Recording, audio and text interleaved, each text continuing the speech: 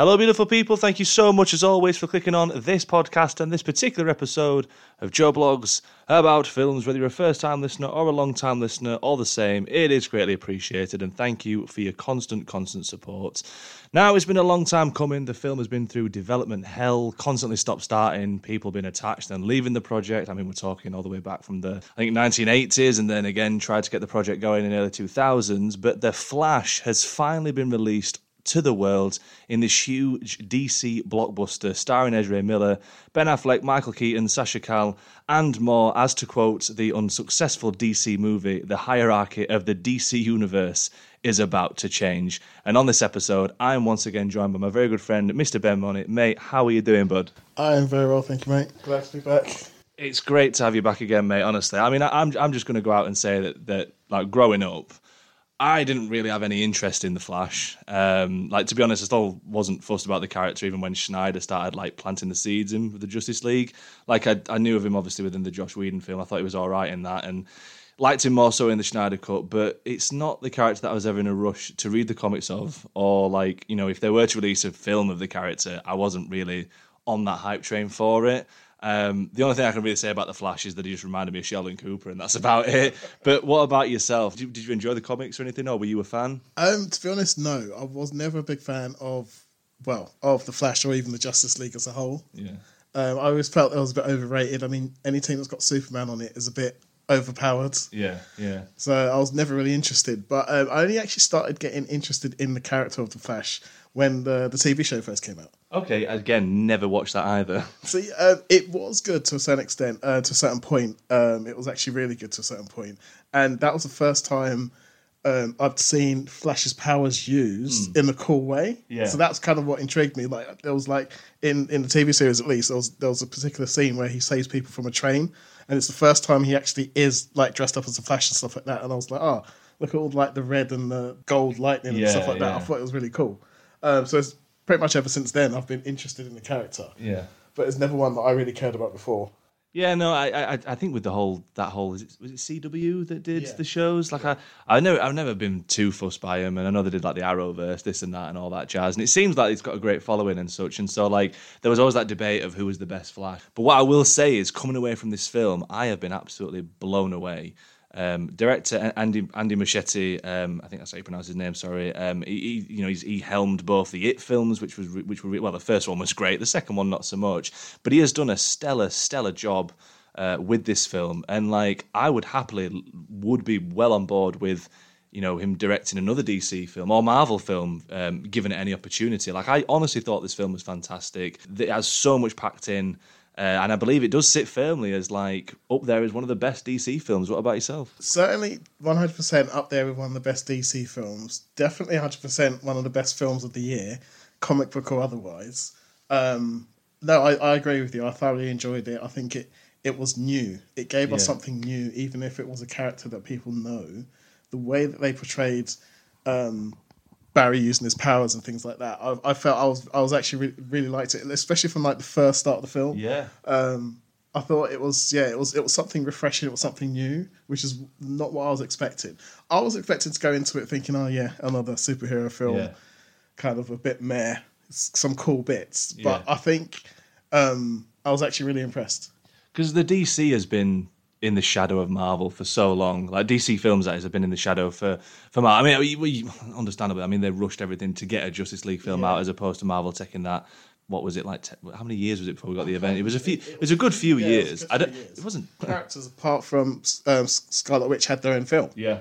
At least one of their own films. So they kind of earned the right to have an Avengers film at that point. Yeah. Whereas with DC, you had Man of Steel, Batman vs Superman, and then all of a sudden Justice League. Yeah. It's a bit too soon. You've not even introduced the whole team yet. Yeah, it was. I mean, we got obviously driplets and pockets of little information about the other meta-humans in Batman vs Superman, but it wasn't enough to just suddenly be like, oh yeah, here they are, kind of thing. But I genuinely thought this film, as you say, was just from start to finish I loved it. I thought it was really, really great. And, you know, before we do dive in, obviously we are going to keep it spoiler-free to the start, but we're going to probably have to dive in. We said before, we're going to have to dive into spoils a little bit later, but do not worry because we will warn you. Obviously, that there is a massive elephant in the room with the issue surrounding the film and its release itself, you know, in particular with Ezre. You know, obviously the things that I'm not gonna get too bogged down in all of this. We're not going to go over everything that he's done since everything came out and whatever. I had another read today of some of the stuff and I was like, Gordon Bennett. Anyways, but you know, the things that have been done outside this movie have really cast a bit of a black cloud, which is understandable as they're really not good things that have come out about them and the actions that they've done. But I want to give the film a proper review and not one based on those actions, because at the end of the day, the film is brilliant. Like, end of the day, the film is really good, a lot of fun, one of the best times at cinemas that I've had recently. And that's what we were saying, it's 2 in 2 now. We've had Spider-Verse, which was great, and then this. Especially in such quick succession. Yeah. Considering what we've had over the last year. Yeah, exactly. I was actually, typical for me nowadays, I was going into it thinking, yeah, it could be good, let's see. And then I was so glad when I came out of it as well. Unbelievably. So yeah, I mean, that's all I want to say on the, you know, the black cloud around it, is that I just want to give the film the review that it deserves, because it's great. You know, I really did enjoy it. Yeah, it was well paced. It was well written. Obviously, I'm not going to try and get to the spoiler section just yet, but I actually liked Barry as a character. Yeah, I actually liked him. I was quite invested in his story and his journey and stuff like that. When to say that I'm not an Ezra Miller fan, take away everything that allegedly done outside of acting. I'm not the biggest fan of Ezra Miller as an actor. No. I wasn't the biggest fan of his portrayal as the Flash so far, but I think he nailed it. Yeah, and I echo those sentiments basically. And we're going to talk about obviously the journey and such in this podcast episode. So before we do so, we're going to give a quick shout to the socials, as we always do. The podcast is available on Apple, Spotify and Google Podcasts, as to RSS.com, all that jazz. You know where to find the podcast. Give us a like and a follow on all that, and hit notification. Give us a review. Leave us a review. Hit the review button or whatever it is. And jump onto Instagram, Facebook, search Joe Blogs About Films. Like and follow on there to keep up to date with the podcast. Right then, The Flash. Desperate to save his murdered mother and clear the name of his father, Barry Allen, a.k.a. the super speedster The Flash, travels back in time. Instead, he triggers a chain of events that sees him running around with a younger alternate self and a very different Batman whilst trying to save the multiverse. Now, obviously, the multiverses are a big thing in Hollywood right now. And that's fine by me, as long as they can pull it off. And I would say that only 4 comic movies have managed that excellently, which one being The Flash, and the other 3 are all Spider-Man movies, obviously, Into, Across the Spider-Verse, and then you've got No Way Home. Yeah. But the possibilities they can do with the multiverse is so grand, and The Flash really shows that. Yeah, I really like what they did. The fact that things could be so similar, but yet something quite drastically is different. Yeah. And it how it takes Barry a while to realise, this is not right. Something's not on. Yeah. And yeah, just the pacing of it. I really like the pacing of it. I mean, again, I'm not going to get to spoilers just yet. I wasn't the biggest fan of the ending, but we'll cross that bridge when we get to it. It's one of the, we will cross that, because you can get lost in the multiverses, and I actually went back and Googled and tried to get the actual explanation from Michael Keaton's Batman. You know, the whole spaghetti side of it, which again, we'll talk more about that a little bit later. But I thought that was a really easy and simple analysis of how it all works, really, and that again opened up the more possibilities of what exactly they could do. But I just feel like The Flash showed it all so well. Like, I think that in a way, and this isn't anything taken away of what Marvel and that have done, I feel like they handled the multiverse so much better in this film. I'm comparing that to No Way Home, basically, because Across the Spider-Verse is a remarkable feat, and I don't want to keep comparing the two or anything like that, but I just think that some of the things that they managed to capture and to present in the multiverse, or rather, you know, Barry, you know, in that kind of speed force, whatever the multiverse zone or whatever it is that he's running through or whatever, I thought it was just excellent, and I felt that they did such a good job. And again, no spoilers, but they certainly kept the cards close to the chest with the surprises. Yeah, and I think with what we know about the multiverse, as viewers, with everything multiverse from all the different films that we've seen that kind of have that concept. I like how this was different, and it kind of does stand alone. It's like it is its own thing, and it made sense. Like you said, the explanation of a multiverse, alternative realities, and stuff like that. It kind of was plausible, or it's like you didn't need a bachelor's in like science to get it, and to be able to understand it, and just to get with the plot of the film, which I think was really good. So I'm glad, and that's one of the things that I like most about this whole thing: how different it was, how they put things together, especially Barry using his powers. I thought it was really, really. It made me like really, really be invested in what was going on the screen. I think that is the best word for it. You are invested in this film. Like from start to finish, I was really like, I cared for the character. I wanted him to succeed in what he wanted to do. I obviously loved seeing Michael Keaton back as Batman and all of that. But every beat, every step of the way, I was all for it. And that's why I've come away like, I'm actually surprised. I said this to one of my friends. I'm surprised how much I've actually really enjoyed this film. Like I genuinely am. Now we've seen, multiple times of characters being given, the chance to go back and rectify things, this and that. But The Flash is like really the first to do this and have such, I would say, a bigger repercussion and ripple effect that I felt had such a great payoff, as we've kind of been glossing over now already. We will dive, more into that a little bit later. But I just thought that you've already said about the pacing itself. It was grand. The story for me was one of the better ones as well. Like that's the thing for me, is because the film itself has been under fire for some pretty bad. People on Twitter annoy me anyways, half at time. But I genuinely think people have gone in really gunning to hate this film, and they have been slating the CGI. The film got premiered a few weeks ago to an early screening where the CGI wasn't even finished yet, and still people are kicking off about the CGI. But like 90% of it looks pretty good to me. 90% of it looked pretty good. There were bits, that weren't top notch, but mostly the action set pieces were absolutely terrific, and it kept me at the edge of my seat. Yeah, it was the action set pieces they did perfectly. It was the bits that were out of the action that were a bit janky, like that 10% that you mentioned. You do notice it. Like it, especially like other films that are very special effects orientated. People have said about stuff that was in Guardians that wasn't good, about in Ant-Man, and this stuff that I've missed. Whereas this time it's almost like, oh yeah, I can definitely see that's off. Oh, that was a bit rushed there. Okay, and then it was straight into the next set piece, and it was like you didn't kind of really care as much. I think that for me is as well, because the reason why I was so forgiving of it is because the story, I said to you straight away when we came out, I was like, I can let that 10% or whatever, bad CGI or whatever go, because the story was actually really, really good. There's so much packed in there. It does make you forgive those niggles or whatever that you're not really too fussed about. But you mentioned as well at the opening of the film, like that sets you straight in with what we're expected really to see, because we see this epic and great sequence of the Flash and Batfleck take down a bunch of robbers, which was really, really top notch. And it's here straight away where we start to see the Flash become his own lead in the film. And what I mean by that is that the Flash, as we've said, has always been kind of that jokey supporting role character. And that's what he's doing in this moment. At the start of the film, he is literally, he calls himself the janitor of the Justice League. He's always cleaning up after everyone. But the film is his story, and it's his growth to become a serious player amongst the heroes, which is what I really enjoyed about the film. Like, we're watching that growth, starting off as just a guy who's struggling with his responsibilities. He's still fractured and broken from the loss of his mum and the imprisonment of his father. And then by the end of the film, following meeting his younger self and learning from the mistakes and, how annoying that younger personality is, which again, we'll come to that, but he grows up and he understands what he has to do. Yeah, definitely. I've got I think we should have a moment of silence for Batfleck. Oh my goodness, absolutely. Because once again, that was an awesome Batman portrayal. Like, I don't know, for me, I think he could be the best live action Batman, but I don't want to get shot by snipers on the internet for saying that. Well, that could be another podcast for another day of us talking about which is the best, like just discussing or ranking the best Batman.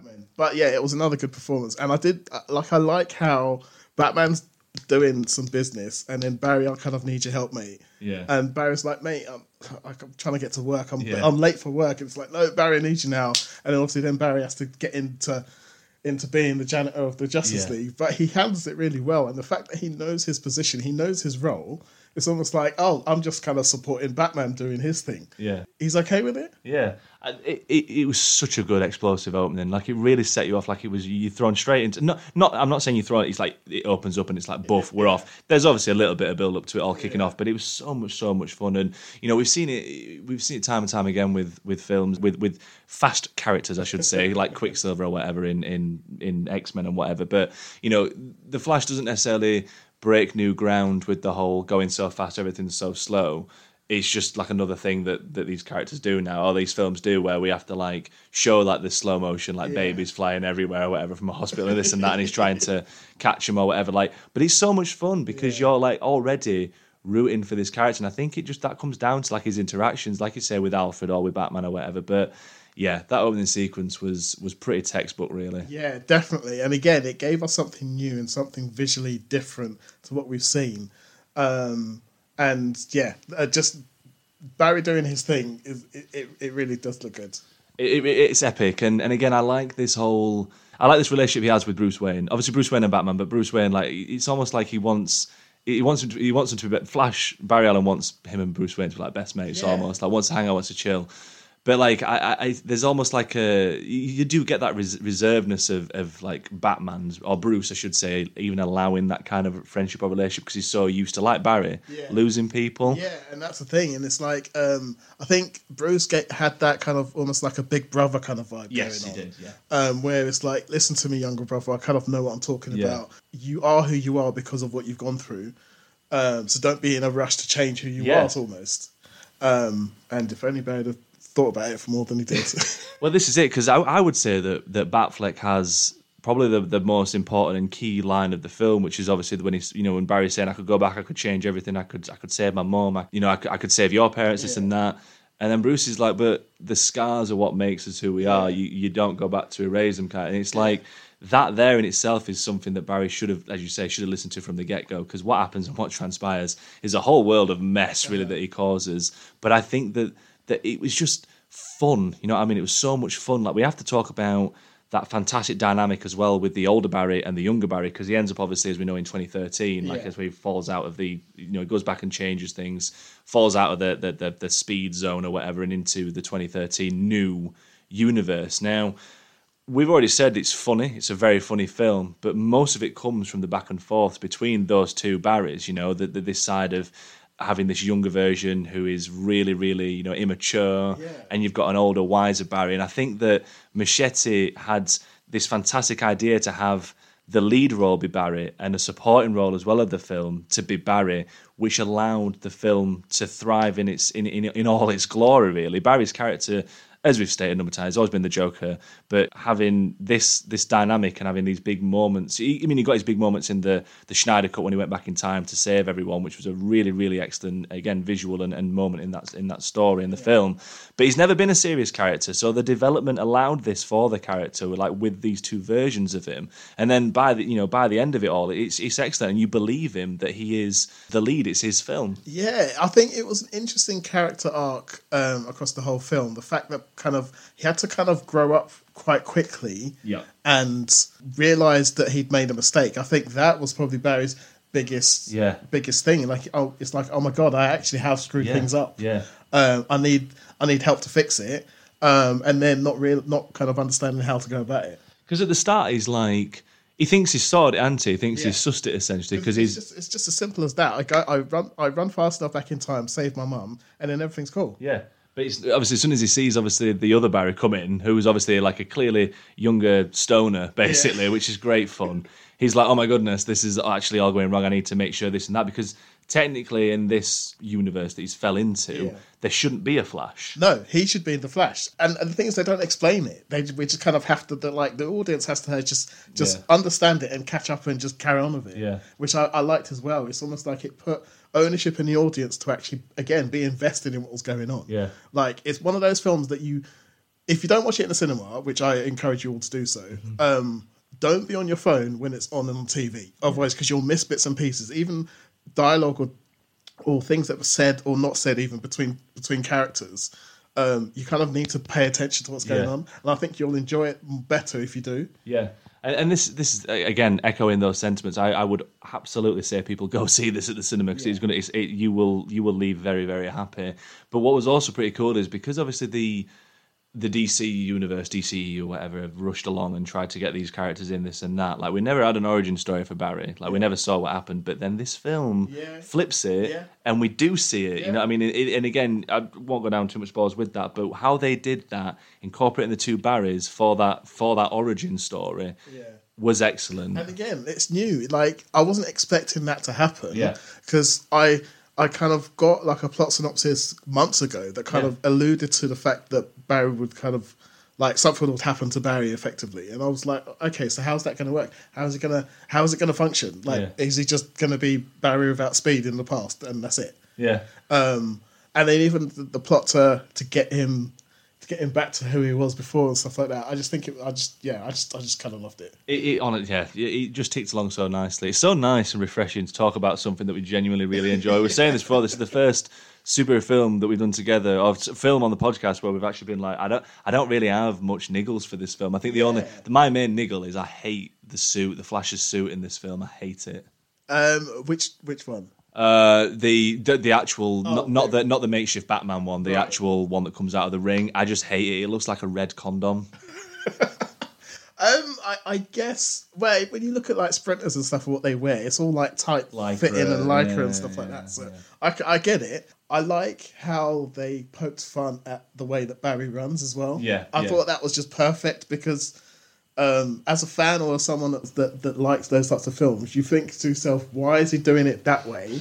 Like, it looks like a real weird motion and stuff like that. And I just liked how they played on it. And like you mentioned earlier, the humour throughout the whole film was really good. It was like the jokes that you kind of think about as a member of the audience. You kind of see the humour in it, and then they kind of play up to that's the joke. Yeah. And like, there's nothing hidden behind it. That's the joke. Barry's being a bit stupid, or he's phased through the floor and stuff like that. It's just like the simple jokes that kind of really landed. And also there's like jokes as well of like that, like millennials or even Gen X, I don't even know what these but the jokes about films and who was in films, like with flipping it on the multiverse and different actors in that film. It just, all of that was just a chuckle, etc. It was really, really, really great. But touching on the humour there, like, I think again, it was just where it needed to be, especially because nowadays with most comic films, they rely heavily on making people laugh, or like, especially when it involves breaking tension or an emotional moment in particular. Marvel do it all bloody time. It's like, you can't have a serious moment without someone just cracking out like a fart joke or something ridiculous like that. And so like, it's so not needed. And that's one of the reasons why like I've not been enjoying the MCU so much. But The Flash, what they've done with it, they've got the tone completely right, because at the end of the day, this film is, dare I say the word, it's about family. And again, Vin Diesel, when he pops up in this in his car, it's ridiculous. I'm only kidding. This is a very, very, like, the theme family, that's a very, very big part of the film. Obviously, Barry wants to go back and save his mum, this and that. And these are where the heartstrings are pulled up. Like, Machete allowed these emotional moments to play out rather than cutting them off with some absolute dumb quip. Like, some really beautiful moments in this film, there are a ton of them, but especially when it, involves Barry, when he does, save his mum and he gets a glimpse of what life is like, but still having them all around and such. But, and especially towards the end, again, won't go too far into spoilers with that just yet, but honestly, watery eyes in the audience, mate. Watery eyes. It was very, very beautiful. Yeah, and again, I think that goes back to what I was saying about the pacing throughout the whole film. It was really a roller coaster, and it was one that you were quite happy to be on. Yeah. So obviously the action set pieces were great. The slow down kind of dialogue bits were also great. The funny moments were in the right place and stuff. It was just really good. I'm quite glad that if this guy is going to be helming more DC films for a start, I mean, yes, please give him a Marvel gig. Marvel, Kevin Feige, if you're listening, he deserves a chance. I hear you're doing Fantastic Four soon. Give this guy a chance or something. But I liked how the production came together. Like, I can't fault enough the extra work that was put into this film, whether it was rewrites or reshoots or whatever was going on, because obviously this film's been in production for years, 4 years, 5 years. Well, I mean, they've wanted to get a Flash film, as I said, at the start from the 80s, and then early 2000s they tried getting it going again, and it just kept. They just pushback after pushback. But obviously, in particular, I think when you think about when the Flash first. Yeah, so he first showed up in 2016 in Batman vs Superman, and then again in the Suicide Squad, because obviously they announced all these films that were going to come out, and it was around then that you got the announcement there would be a Flash film, that there would be Aquaman, that there would be this and that, and it's just never happened, and it's taken so long for that film. I mean, that's like what, like nearly pushing like 8 years ago, something daft like that. You know what I mean? It's crazy how long it's been. Yeah, and I think it was worth the wait. Oh yeah, definitely 100%. Worth the wait. Yeah, 100% worth the wait. And as you say there, like I'd get Andy Muschietti on. I mean, I've heard he's rumored to be attached to the Batman film Brave and the Bold. I'll be fine with that. I'll be 100% fine with that. Just quickly speaking, did you catch his cameo in the film? No. It was towards the end of the film when Barry's going to the court. There's a guy that's about to bite something, and he whips it out of his hands. That's the director. Yeah. Oh, that's the director. Yeah. I was trying to think of who is that? Like I thought is that a cameo? Is that a famous actor that I don't recognise? It was a lingering shot, weren't it? And it was a bit from The Office, or no? Okay, it's just me. No, it was just nice little cameo from that. But we've touched upon, obviously we'd love to see Andy Muschietti doing more films, but. Like I said, I've never been fussed on the Flash, and I know that there's obviously all this surrounding Ezra at the minute and this and that, but I'd be more than happy for more Flash films after this film. But then again, if it is just a one and done, that's fine. I get it. I get that. If this is it and they're not going to move forward with it, I mean, I don't know. I can see them doing more. I can see him still being involved with it. But even if it isn't, this is one really great movie. I think that this will be such a big hit worldwide, they will do another Flash movie. Wherever they get to it, like James Gunn will have to shoehorn it into his plans or something like that. I know maybe he doesn't have it at the moment, but I think that the success of this film and this is the type of superhero film that's going to get your average, I don't care about superheroes, to go and watch it. And go and watch it in the cinema as well and actually enjoy it. And I don't think you've had one of those types of films. Spider-Man probably was the last one. Yeah. Where unless you're a diehard fan, you're not going to bother. Yeah. Whereas with this, I think that like I'll be at work on Monday going on about how good it was, which will probably think someone will be like, actually, I will check out. I will go and take the missus to go and see it and stuff like that. Yeah. I agree. I was chatting to people at work today again. I was saying that you definitely should check it out. I think what's good as well is that they've waited a couple of weeks after Spider-Verse came out, and they've also released it a couple of weeks before. Indy comes out in a couple of weeks, but also Mission Impossible is due out in the next few weeks as well. Yeah. So there's enough time in there because I think it was a $200 million budget film or something like that, and I think that at the minute it's projected over the opening weekend to be getting about 155 million. Okay. So it could be on track to at least get its money back, but whether it reaches up to or close to $1 billion, that's the key in it. That's what's going to make or break if they're going to do any more Flash films. I think, I don't think that other comic book properties, whether they're DC or Marvel, you shouldn't compare yourself to Infinity War, Endgame. No, definitely not. You should just try and do your own thing and find your own market and find your own audience and But the point I was originally making, was that I think if Ezra Miller is the Flash to for the long term, I'm actually okay with it. Yeah. Whereas before last night, I probably wouldn't have said that. Yeah. No, I'm with you on that, mate. I'm absolutely with you on that, absolutely. But credit where credit is due. Ezra is pretty good in this film. I thought, as Barry, they did a very, very, very good job. I was all behind them all the way through. As this character, as stated, wanting them to achieve what their goal was. Because, as we've established, he messes up the timelines, going back to save his mum, this and that. And in doing so, creates a world where there is no metahumans, which isn't good when you've got the evil General Zod arriving to Earth to cause some destruction, and then no one's there to stop them. Now, this is where we're going to start talking about some supporting cast now, because there is one character that the two Barrys can look for help, that being Batman. Not the Batman that Barry's familiar with. in steps Michael Keaton. Wow, wow, wow, wow, wow, mate. I just love the concept that it doesn't matter what kind of universal reality we're in, there's always going to be a Batman. Yeah, I love that. Yeah, excellent take. Because my goodness, Michael Keaton is a scene stealer at times in this film. Like, to be fair, like all the characters were really, really excellent, really great. But seeing him back as Wayne and Batman was such a joy.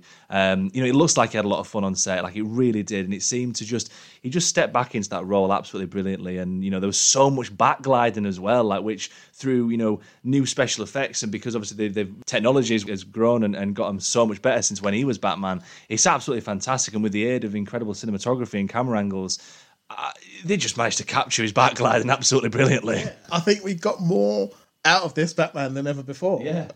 But no, I actually really liked. I liked when he appears. I liked why it's him. Yeah. I liked how walking through Wayne Manor, it was almost like, oh my god, that is actually Wayne Manor from back in the day. And the theme tune as well. I couldn't remember the theme tune until last night, and it's almost like, yes, that's Batman music. I've read notes straight down. I've been like, on top of all of the brilliance of having Michael Keaton back and the amazing action, like Danny Elfman's Batman theme just been ringing in my head ever since. I was saying as well, just a moment or two ago, I've been watching the Batman animated series again today because I've just been inspired by it ever since. But that sequence where they're saving Kara, aka Supergirl. Chef's kiss, absolutely chef's kiss. One thing after another. It was just absolutely 10 out of 10, that sequence. Yeah. And again, it's almost like, no matter what universe you're in, there's a Batman, and they kind of go about things very similarly. Like, they've all got someone's going to have to get, like, 10 guys are going to have to get knocked the F out. Yeah. Because I'm Batman, that's what I do. And it kind of just perfectly, it just works. It did, mate, it did. Like, honestly, I'm just... Want to get nuts? Let's get nuts. Like, honestly, Keaton was wonderful, yeah. And people have been saying that, not people, some folk have been saying that the film should be called Batman Flashpoint and something like that, which is completely wrong. That couldn't be any further from the truth. Like, Batman is not the lead of this film. He is literally a supporting cast member, probably even less so than the second Barry. He's there.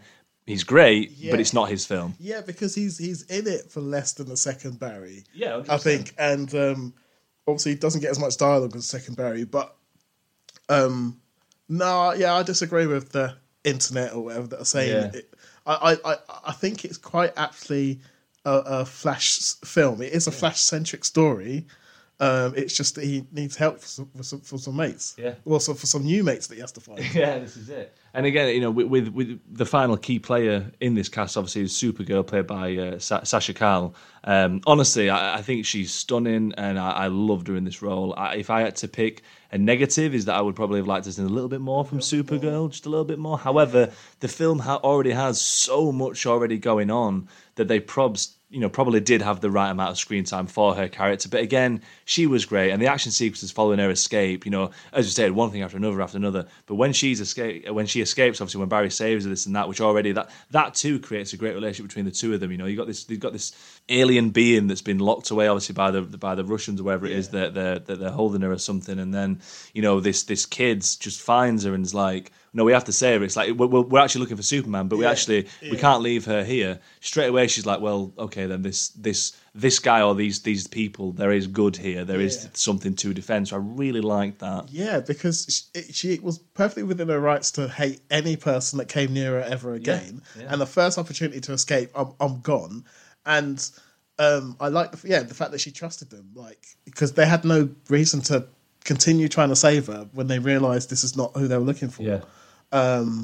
Which I guess instantly got her on side. Yeah.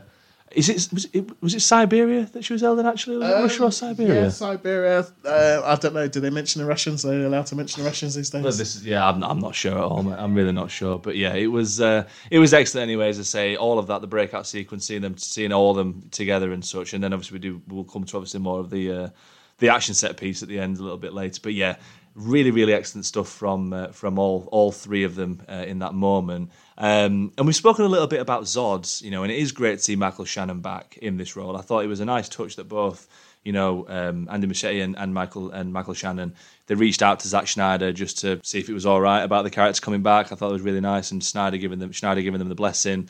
But of course, like, it's not really the same Zod that we saw in Man of Steel, like we've seen before. And to be honest, they've not done anything like with him where you're like, oh my god, what have they done with this character? Blah blah blah. It's just a different different version of that character. Yeah, but especially because of what Zod and his crew were actually doing at the time. Yeah, like their actual purpose at that time obviously was slightly different to when they first arrived. Yeah. In Man of Steel, so you kind of can relate. I think I would have liked a bit more Zod. I would have liked a bit more Zod just being threatening and demanding. And it's like when he showed up, it's like, yeah, okay, I remember that from Man of Steel actually. So it didn't go too far left to that, but it was a different portrayal, definitely. Yeah. I think as well, because the internet's kind of been set up as well, set ablaze again, because Shannon has gone on to say that him returning wasn't in the same in-depth character study situation that he had in Man of Steel, and that it felt like someone playing with action figures. Now, this, again, as I say, has caused a bit of a stir on the internet, in particular people who want to hate this film. They're like, this is, yeah, whatever. But I think it's been taken out of context, if I'm being honest, because once you see the film, you'll understand what he means. Like that battle at the end with Zod, you know, it's excellent, it's pretty great. And a lot happens involving time travel and this and that, which, again, talking a second more about that. So with that, yes, if you're going to start messing, you can do, we'll change it up, this and that. It's going to feel like you're a kid playing with your toys and mixing things up for your own story. Like, I didn't mind it at all, but, like, I get what he's saying, but it's a paycheck at the end of the day. Yeah, I mean, it is a paycheck at the end of the day. And also, he's there. He didn't have to agree to it if he didn't want to be there. Yeah. When he got the Warner Brothers truck of money showed up with, this is what we want you to do. He said yes to it. So I think yeah, just like most things people say are taken out of context. Yeah, 100%. I think, yeah, it's a shame that it is coming down to obviously just people that don't want.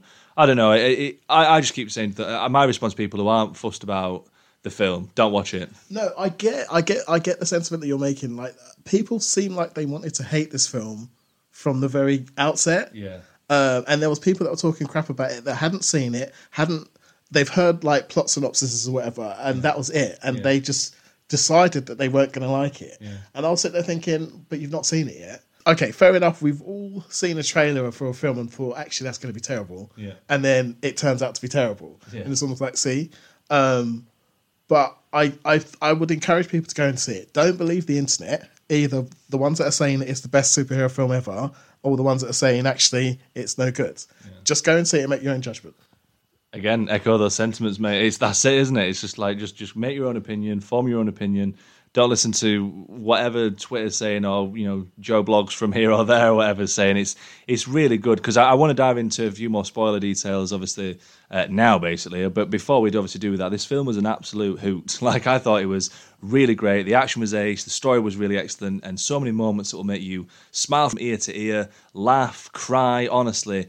I am just so surprised how good this film is. Now, out of 10, mate, what would you... I mean, I'm struggling between an 8 and a 9 out of 10, so I might end up going down the middle and saying 8.5. Okay. So one of my good mates messaged me this morning and asked me what I would give it, and I said 8.5, and he felt that I was being a bit generous. Generous? Yes, he felt I was being a bit generous, because he said 8, and I was like, I need to see it again, and I need to see it again quite quickly to decide to secure that 8.5. Yeah. But it's definitely 8.5, if not 9. Yeah.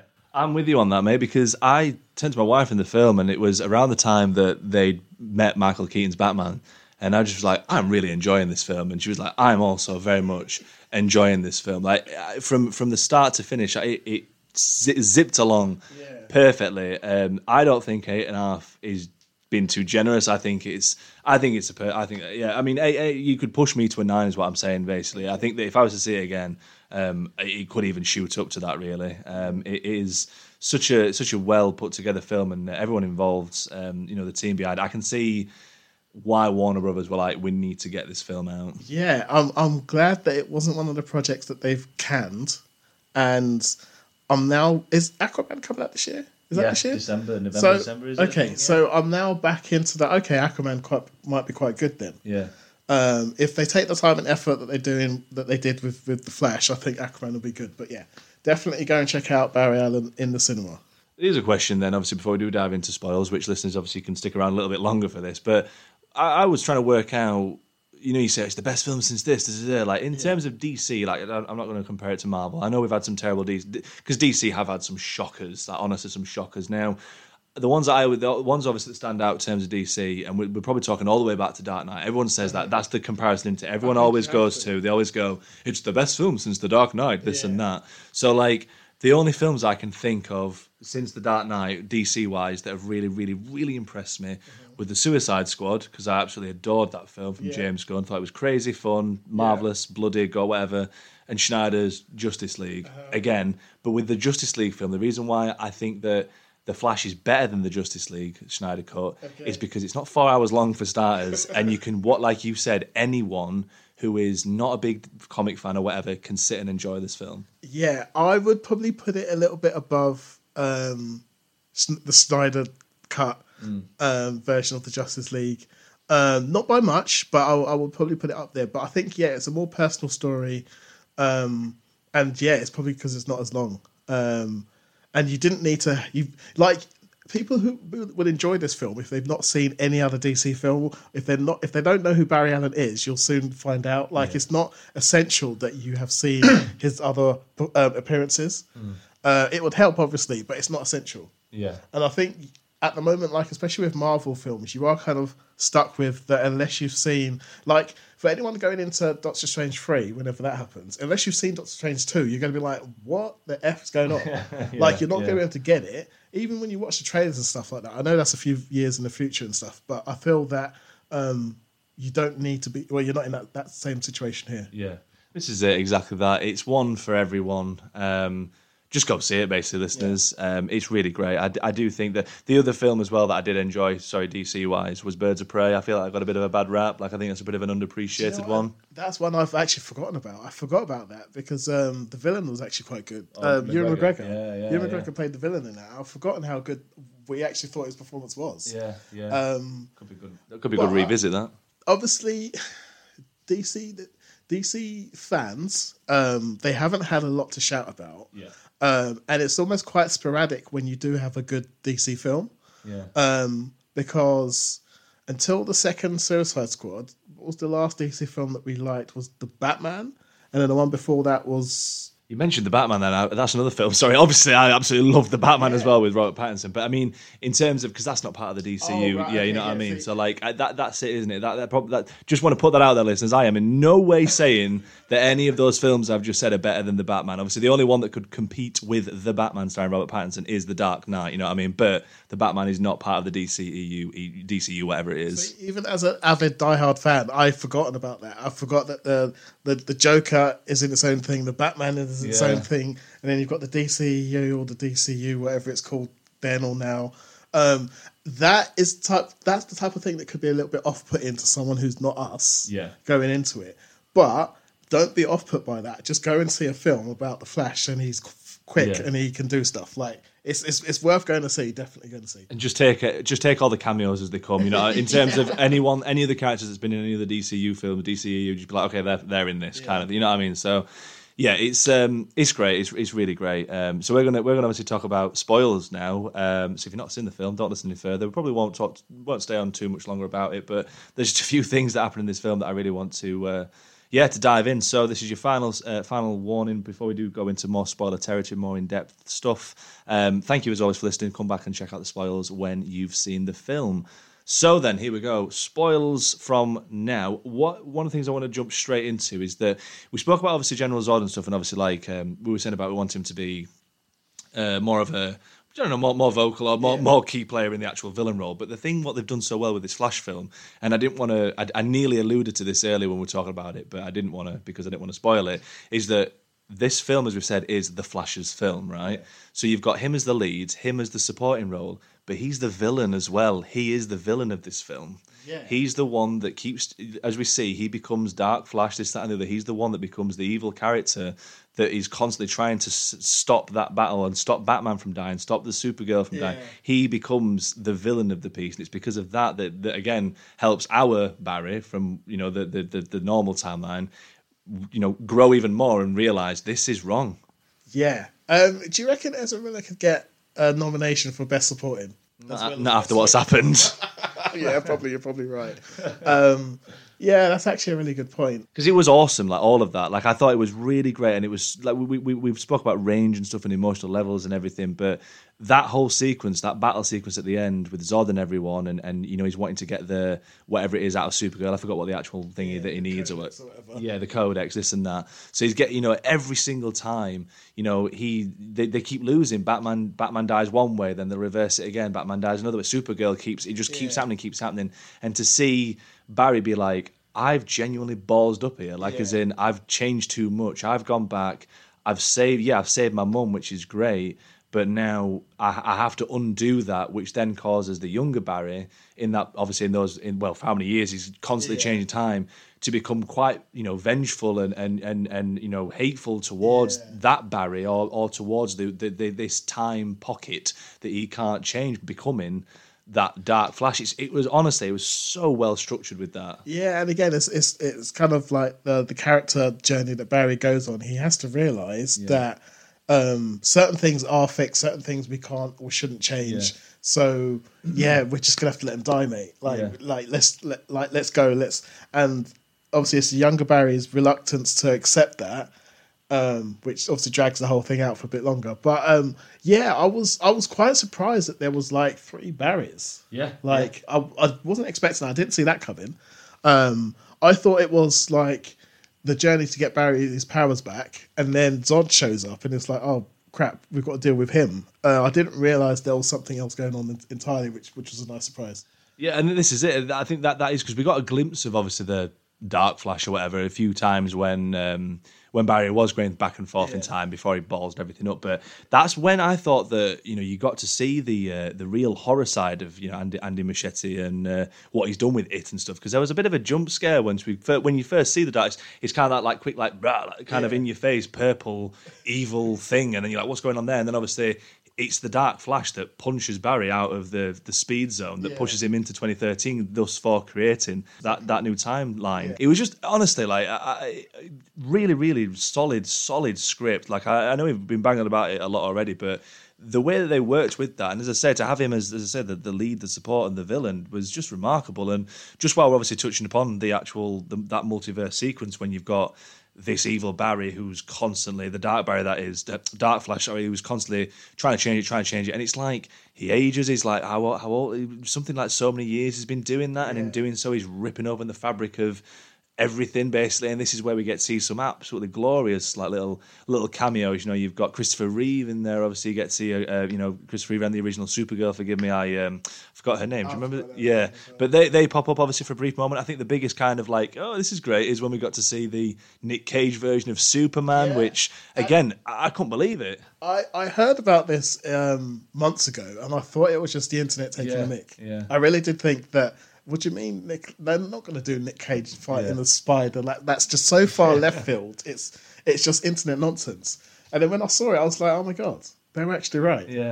Yeah, not what we was expecting at all. Because we also got to see obviously the very first like depiction of the Flash from like the 30s, I think, was it the black and white kind of one we got to see? The one with the silver hat on, Jay Garrick. Yeah, which again really nice. And we spoke about origin story and stuff, but just to see all these different things and such. I guess my only thing that I thought was strange was that we saw the back of obviously Henry Cavill's Superman, but it would have been maybe nice to have seen Henry Cavill again or something. But is that because for me that's kind of a James Gunn move of being like, well, actually we're recasting Superman.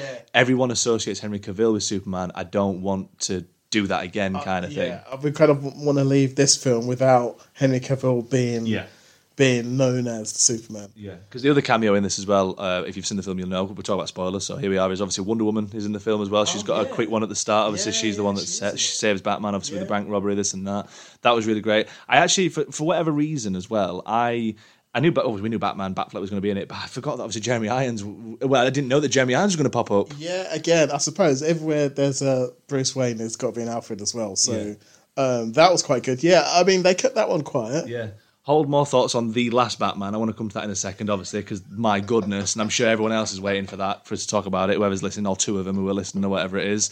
But hold that thought in a second, because Michael Keaton's Batman obviously talks about the multiverse, and his explanation obviously involves spaghetti, which is fantastic. And I thought that was a really good visual aid of the multiverse by having him present these two uncooked spaghettis to then the actual ball of it by saying, yeah, some timelines are going to go next to each other here, but then everything's kind of, wiggly and over there. Yeah. And then what you've done is, boof, you've absolutely just torn open the fabric of the universe kind of thing. It did make it simple. It was almost like, have Marvel really delved into their explanation of the multiverse? They have, but only in the Loki series. Yeah, true, actually, yeah, with like the TVA. With the TVA explaining the branching timelines and the fact that one event can then have like 4, 5, 6, 7, 8 different branching variations of that one event. Yeah. So it's almost like how crucial one event could be in any kind of in anything really. Yeah. But no, I think Bruce's explanation of how the multiverse, or his interpretation of how the multiverse works. Also, it just goes to show how smart Bruce Wayne is. Again, in whatever dimensional universe you're in, Bruce Wayne is going to have a kick-ass suit and he's going to know stuff. Yeah. And he's going to have a cool car. Yeah. It's a shame we didn't get to see the car in action, though, isn't it? It's a shame we didn't get to see the Batmobile, but we got to see the Batwing, which was absolutely fine. I also thought it was really ace, because you say about how clever Bruce Wayne is, and this depiction, obviously from Michael Keaton again, is marvelous. But like, it's him that gives Barry his powers back, obviously, by creating the electric, the right charge, and the chemicals, this and that. Because as we've established, he loses his powers. I didn't see that coming either. No, didn't see that coming at all. I mean, I remember seeing that bit from the trailer where there's lightning passing from him to another Barry, but I just thought it was that's just I don't know. It's just giving him powers as well. So, but we've both got powers. So no, seeing him lose his powers and then seeing him realize that actually I can't get back home. Yeah. That was really good. I thought that bit as well, when we spoke about like them making fun of his run. Yeah. That moment when he tries to run and he just looks absolutely ridiculous was hilarious. Like the cinema was in absolute. I mean, the cinema was chuckling all the way through. Like we were saying, I don't think we've had that kind of laugh, that kind of fun in the cinema in a long time. Yeah, definitely. There was a guy behind us that was absolutely loving it. He absolutely loved the whole thing. But no, I think it was good. That bit where they're taking the piss out of Barry's style of running, I thought it was genius. Yeah. Because I thought about it, and I felt everyone that sees the way that Barry Allen runs as the Flash, you probably think, why is he so theatrical with flicking up his hands and his pose and stuff like that? And then it was really good when they kind of like joked on it as well. Yeah, it was absolutely awesome. That just some great, like I said, like we said with the actual growth of Barry himself as well, and we spoke about like the emotional side of it, and obviously the younger Barry eventually does realise that he has to stop Dark Flash by therefore sacrificing himself. Yeah. And up until that moment, the younger Barry was an annoying little so-and-so. Yeah. I actually quite liked the fact that like Barry Allen could have like sees himself as an 18-year-old and think, God, you was annoying, weren't you? Yeah. Like, damn, you're annoying. Like, shut up and listen, kid. Like, and then obviously, then you get kind of showed that Barry isn't good with people. Like, the only person he really gets on with, gives him the kind of the time of day, seems like it's the woman in the coffee shop where he gets a sandwich in the morning, and Bruce Wayne. Yeah. They're the only ones that kind of chat to him and like actually interact with him as a person. Everyone else finds him annoying. Everyone else takes the mick because he's always late for work. Everyone else kind of like, oh, you're busy trying to investigate your dad's murder again. Like, like give up on that kind of thing. Everyone is like that, and it's only it takes him to see how he is in the past to kind of understand who he is now. Yeah. Yeah. I thought that was genius. It was really great, really, really excellent. I really liked his relationship as well with the character Iris, which, again, great move to have Iris Weston played by is it Casey Clemens? I think that's the actress's name. But again, I thought that was cool because obviously she was in the Snyder Cut, but she wasn't in the actual original Justice League, and that sequence was marvelous. And I like how the thing is just like we've met before, like I've seen you somewhere before. It's like when I saved your life a couple of years ago, sort of thing. But obviously I can't say that. You see me in that 4-hour cut of a film that never got released, but should have got released, and only so many people watching this film have actually seen that film. So I mean, I was going to say if you've got the 4 hours to spare, 4.5 hours, whatever, check out the Snyderverse as well. Yeah. Oh, 100%, 100%. It's amazing, the Snyder Cut. It's again one of the best superhero films that there's been. But as we've established, is that Bruce Wayne, with the spaghetti thing, is that you can. It's not so much changing the future, you're changing the past as well. It's kind of like that ripple effect in that even if you change a small moment, it's not just going to change what's going to come next, but it's going to change what came before. And that's where it obviously leads to once Barry then, he just does a small thing, obviously, because the main thing with the situation with his father is that he's trying to find the right, alibi, or basically the camera angle with the store when Barry's dad left the home, obviously, to go get another tin of tomatoes that his mum needed. And in that time of him being out of the house, his mum is sadly obviously killed. Which, by the way, they don't say who did that. No. Now, what you know what I mean? Like, are they going to come back to that eventually? Is that going to be like another thing? That should be the shoe-in for the Flash 2. Yeah, you can explain that. You can. I mean, because obviously I know the story, but I'm not going to spoil it for anyone. Okay, but it's worth investing. Yeah, there's someone that intentionally does stuff. Because that's the thing. Because you could argue it could be the Flash that was to have done that. But I mean, because they went down the route of obviously the Flash. He goes back in time to put the tin of tomatoes in the trolley, so that will never happen, and thus that creates this chain of events. Yeah. But it's just the little thing that he had to do, which you realise at the end, is that he didn't have to do a massive thing like that. All he had to do was make sure that his dad was seen on scene. Like, obviously we know he has to sacrifice his mum, which is something that the younger Barry's really like, as if you're going to do that. Yeah. That's what turns him into the Dark Flash, this and that. But like, it's that realisation that you can't have everything. Like, as Bruce Wayne says, it's the scars that make us, that define who we are today, that make us who we are, the people that we are today. And like, it was just a cool moment that we get to see that court case at the end. We get to see that he has then moved the tin of tomatoes to the top shelf so that his dad has to look up and therefore clears his name. And it's like he's always had his dad in his life, albeit behind bars at this moment, because that's how he's been for however many years and such. But the fact that his mum's never been there, that's what has to stay the same. And that's where the emotional levels of it came in, I felt, because it was really, really tough. That moment between the supermarket at the end when he like gives her a hug and stuff, it was really, really emotional. Because at the end, obviously, then he changes that, and then he gets a phone call from Bruce Wayne. Everything seems to be great. He's going to be going on a date with Iris, this and that. He's going to go for some food with her. Gets a phone call from Bruce, and you could tell straight away on the phone that that's not Ben Affleck who's talking. I was like, who's coming? Who's going to turn up? Because there was rumours about Christian Bale potentially being in this film as well, or for example, they may introduce who the new Batman is going to be for the Brave and the Bold. That's what I was expecting. Well, is this what we're going to get? You know what I mean? Because out steps Mr. George bloody Clooney, and again, as Barry says, who the fuck is that? Like, I mean, and I love how it's the same car that you see Bruce Wayne driving earlier in when everything's in a normal universe, normal timeline. It's the same car, and then when you obviously you see the shoes and whatever, and then you see, and it's like George Clooney. Yeah. Where's he come from? I let out the biggest laugh at that moment. I think everyone in the cinema either had a laugh or what the hell kind of reaction, because obviously George Clooney famously did the awful Batman and Robin film where they had nipples on the bat suit, this and that, but for me it's like it's not the same nostalgia hit that the 1998 Godzilla film has, where I know it's trash but I enjoy it. That film is just trash. It's got it's just cheese. It's just that 1999 film Batman and Robin of George Clooney and Chris O'Donnell.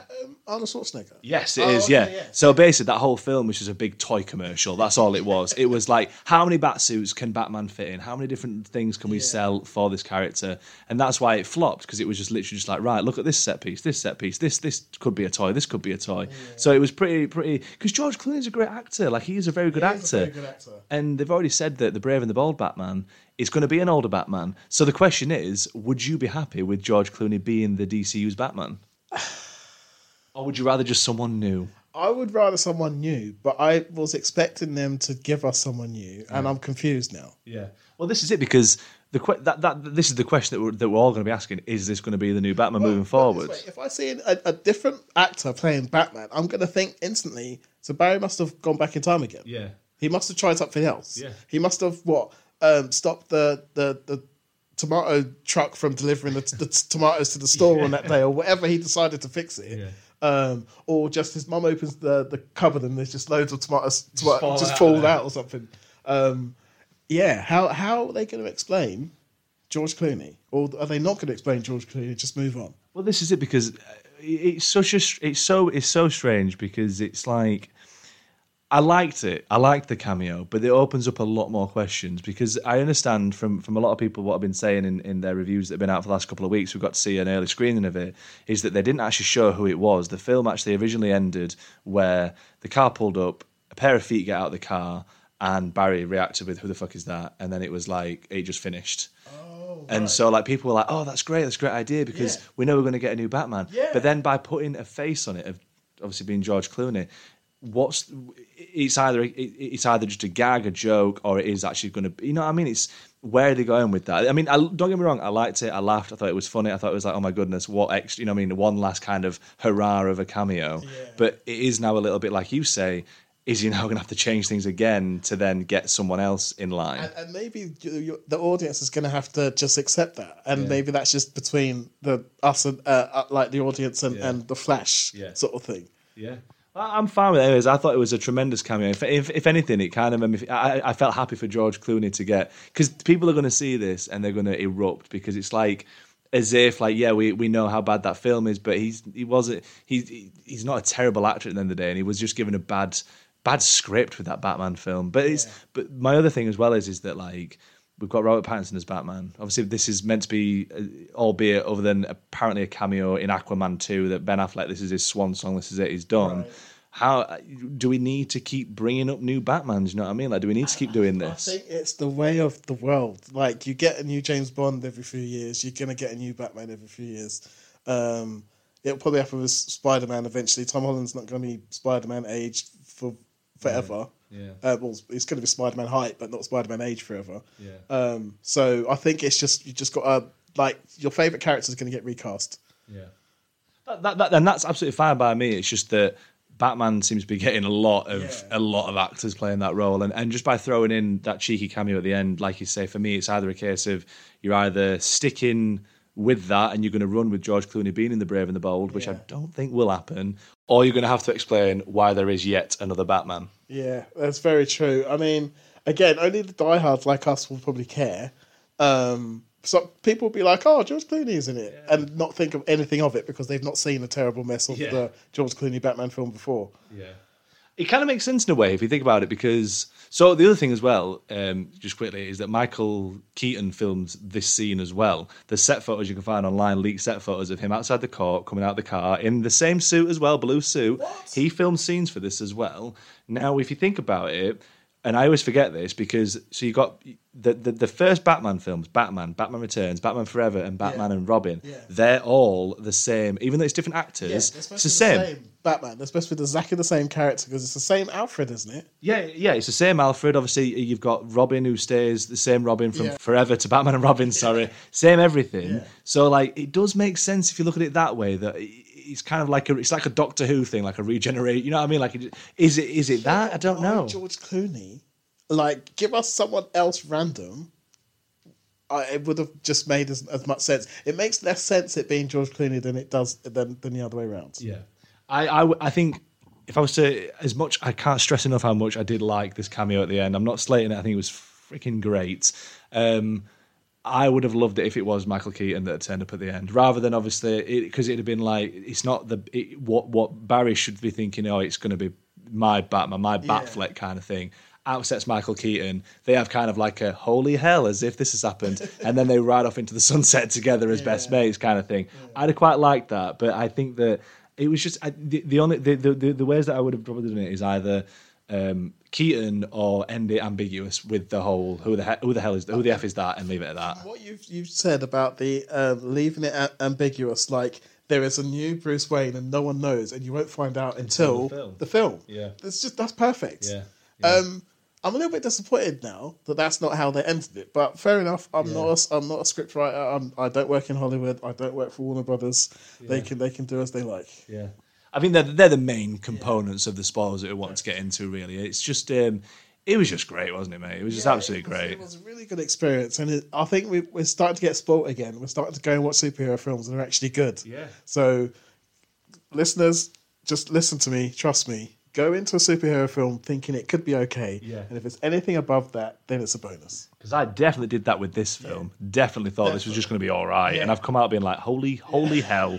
And on the other plus side with the superhero films, we were saying on the Guardians pod that we did together, you were saying, look, Marvel, just chill out, just take your time with it. Please. Obviously, because of the writer's strike, things are now being pushed back. I think everyone's got no choice. You've got to slow down. You've got to think about it. You've got to maybe look at doing less rewrites and less changing of what we've originally agreed on, and I think this will be good.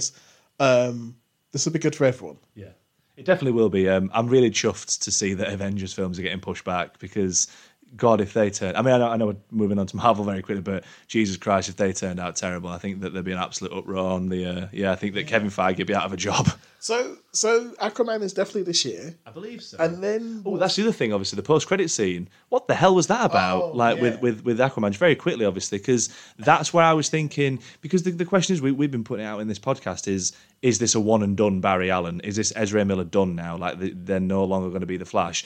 But that can't possibly be that when the post-credit scene is him talking to Aquaman, who clearly, obviously, is still in this timeline, telling Aquaman about his adventure and what he's been up to. Yeah. So therefore, well, the Flash is going to be sticking around. Yeah, and the fact that Barry is trying to explain to Aquaman that no, so in all these different universes, each Batman's different, and he's like, but I'm the same. And it's like, well, you're not even in one of them, but then never mind. Let's let's go, and then Aquaman falls in a puddle. Yeah.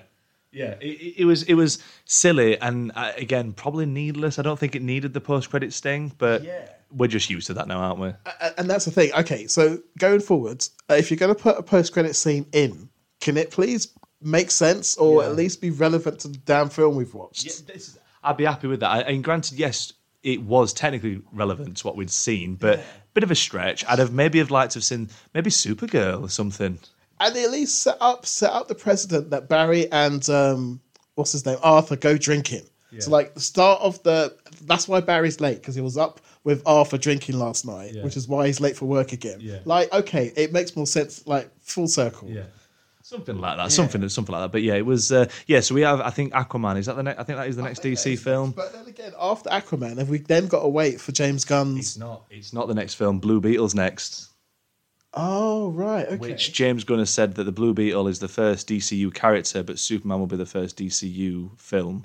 So I'm going to use Blue Beetle in the future, and I like this project enough for it to go out. Yeah. And, okay, we'll have to wait. And again, though, I'm going into Blue Beetle thinking it's going to be pretty average. Yeah. But it could be even better than that. Could be the sleeper hit of the year. Yeah. We'll have to wait and see. We'll wait and see, mate. But it's been absolutely great and glorious as always to have you featuring on. It's nice to talk about something without... Like, the only nitpick I think I've spoke about is it's been minor stuff. So it's really great to talk about a superhero film in particular with yourself and it just be fully praised, really. Yeah. I was going to say, it's good to not have an issue with the villain for a change. Yeah. It was an all-round fantastic script, really, really excellent, and people go see it. But mate, as always, thank you so much for joining me. It's been a blast. No, mate, thanks for having me, as always. And listeners, thank you so much for listening into this podcast. Do let us know if you've seen The Flash, what your thoughts are on The Flash, how does it rank in your DC films, all that jazz. Let's talk about spoils, let's talk about the multiverse. You know what to do, jump onto the socials. But until the next episode, take care.